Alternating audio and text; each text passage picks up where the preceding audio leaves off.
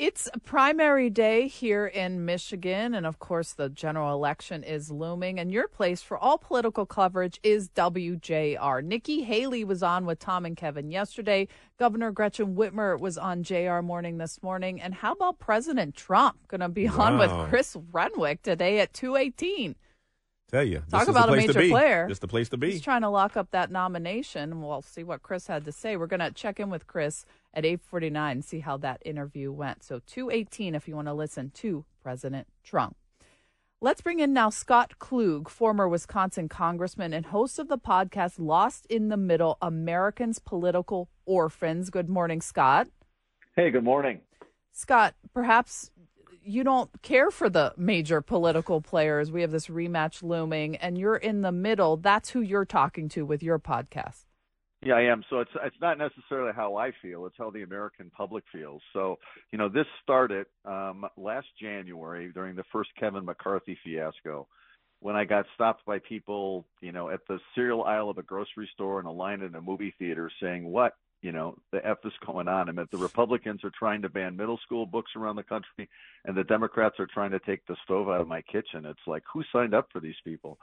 So if you look at the numbers, long study done by the Brookings Institute, sort of a slightly left think tank in Washington, they asked people if they want a political party to the left of the Democrats, to the right of the Republicans, leave things alone, or split the middle. And split the middle was 44%, which, if you do the math, which isn't very complicated, turns out to be almost 71 million people. And that's where the great majority of Americans are right now. And I think they're extraordinarily frustrated with the choice we have. And that with 300 million people in the country, how are these our only two options? And so, Scott, you had about three different candidates who had really serious independent candidacies. You had Teddy Roosevelt, you had George Wallace, of course, and everybody remembers Ross Perot. They all didn't fare as well. Is this the year, though, that an independent candidate could make some waves? I don't think so, but I think it's coming, and let me tell you why I say that. If you look at trends in the country right now, the independents are the fastest growing registration. They're the fastest growing. The independents are the largest voters in Nevada. They're the largest voters in Arizona. Unaffiliated are actually the largest group in New Hampshire. And if you look at the Trump primary against Nikki Haley, that's a lot of the folks who showed up and voted for her. So that's the Chuck that represents. I don't think there's anybody right now who's sort of got the combination of skill sets you need. Mm-hmm. You need charisma. You need organization, and you need sort of the wind behind your back. I think the wind behind your back moment is out there. I just don't think Kennedy's got it. I don't think Cornel West has it.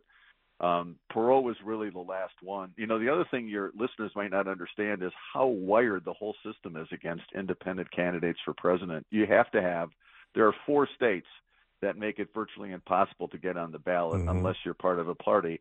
The 4 states are amazingly New York and California. You might think the Democrats might have had something to do with that. And the other 2 states are Florida and Texas, where you think the Republicans had something to do with that. In California, you have to have 171,000 verified signatures. I mean, nobody's had that kind of organization except Ross Perot, except the Libertarians tend to get on ballots in most states, but they've been an accepted party for a long time. So I think if you just sort of listen to how people are talking about politics these days, how bewildered and frustrated they are, I think there's going to come a moment for it, but I don't think it's the right candidate, and I don't think it's quite the right time yet. I had a long talk with Mike Murphy a couple of weeks ago on my show, Lost in the Middle. And Mike Murphy, who used to be McCain's campaign manager, and I both agree that we're probably 4 years or 8 years away. But if you're going to put money in the stock market, if that's the way political parties were, you'd put it on independents. The Republicans and Democrats are shedding registration. That's a trend that started a few years ago, and now it's really starting to spike. The bottom line is nobody under 30 really affiliates with a political party.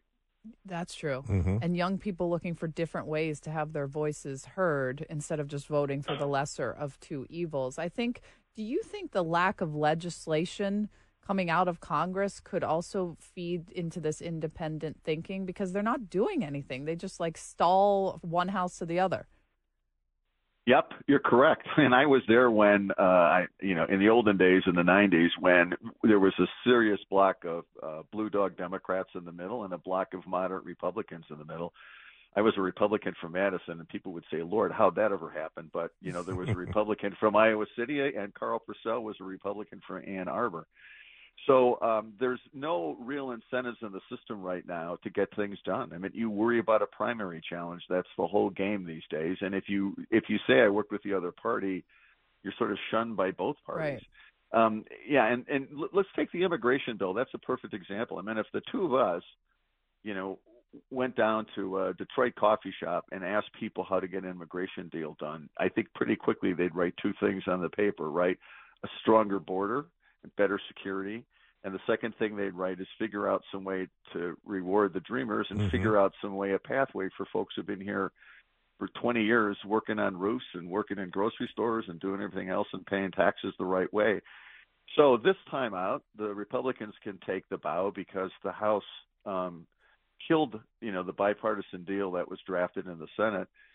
But if you go back and look, in 2003, it was Chuck Schumer who did the same thing because he wanted it as an election year issue and not to solve it. And if George W. Bush said his failure to get an immigration reform bill was the greatest disappointment of his presidency, and that was almost 20 years ago. So we keep doing this to ourselves, and that climate that you talked about, Jamie, has only made things that much worse.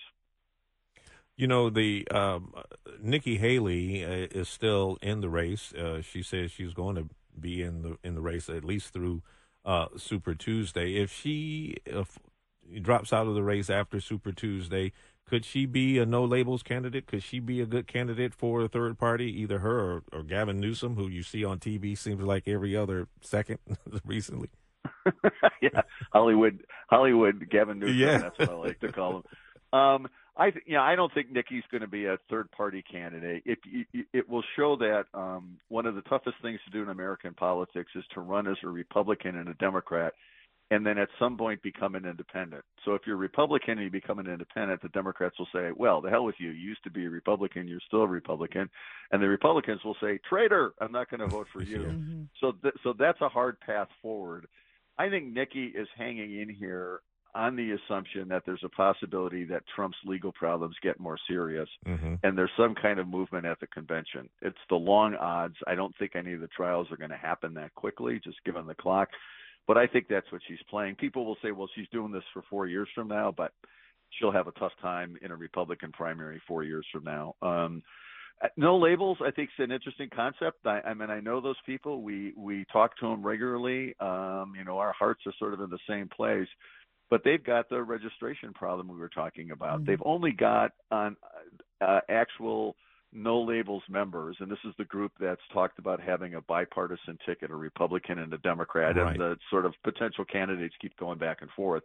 But I don't think they've got the troops on the ground to get it down, and to hire a professional firm, which people will do occasionally in Senate and governor races, to actually get signatures done is very difficult. And as you know, in Michigan, when somebody did that, it actually crashed 2 campaigns, I think, because they didn't have the true numbers they needed to actually get on the ballot. That's right. So I think no labels, I think there was a lot of hope and a lot of buzz in October and November. Larry Hogan, who was a very popular Republican governor in Maryland, who was rumored to be the candidate, the vice presidential candidate on the no labels ticket, just resigned from the organization and is instead running for Senate. So I think they're out there as a placeholder for what may become a movement down the line, but I just don't think they can get it done. There's really not even an indication of what the process is to pick a candidate. They're supposed to have a convention in Dallas, I think, coming up next month or maybe in April, but I just think that's too late to get on the ballots. That's just the reality. So for those folks who you hear from in our podcast, lostmiddle.com, it's a very frustrating situation. So you think it's going to be the exact same rematch, but there's this movement coming that could change American politics down the line. Scott Klug, former member of Congress from Wisconsin and former TV news guy. I'm a former and a Medill guy. I'm a Medill as well. Oh, here so we have a lot in common. We have Go ahead. I'm sorry. No, I was just going to say we have a ton in common. TV news and Medill. Yeah, well, I've got the whole axis of evil covered, right? So I was a journalist, then I became a politician, and now I'm a lobbyist. So this puts me in complete disregard by and contempt by all the American public, but I'm still here telling the story of the lost middle. But you have a topic that people can certainly relate to, this national podcast, Lost in the Middle, America's Political Orphans. Thank you, Scott Klug.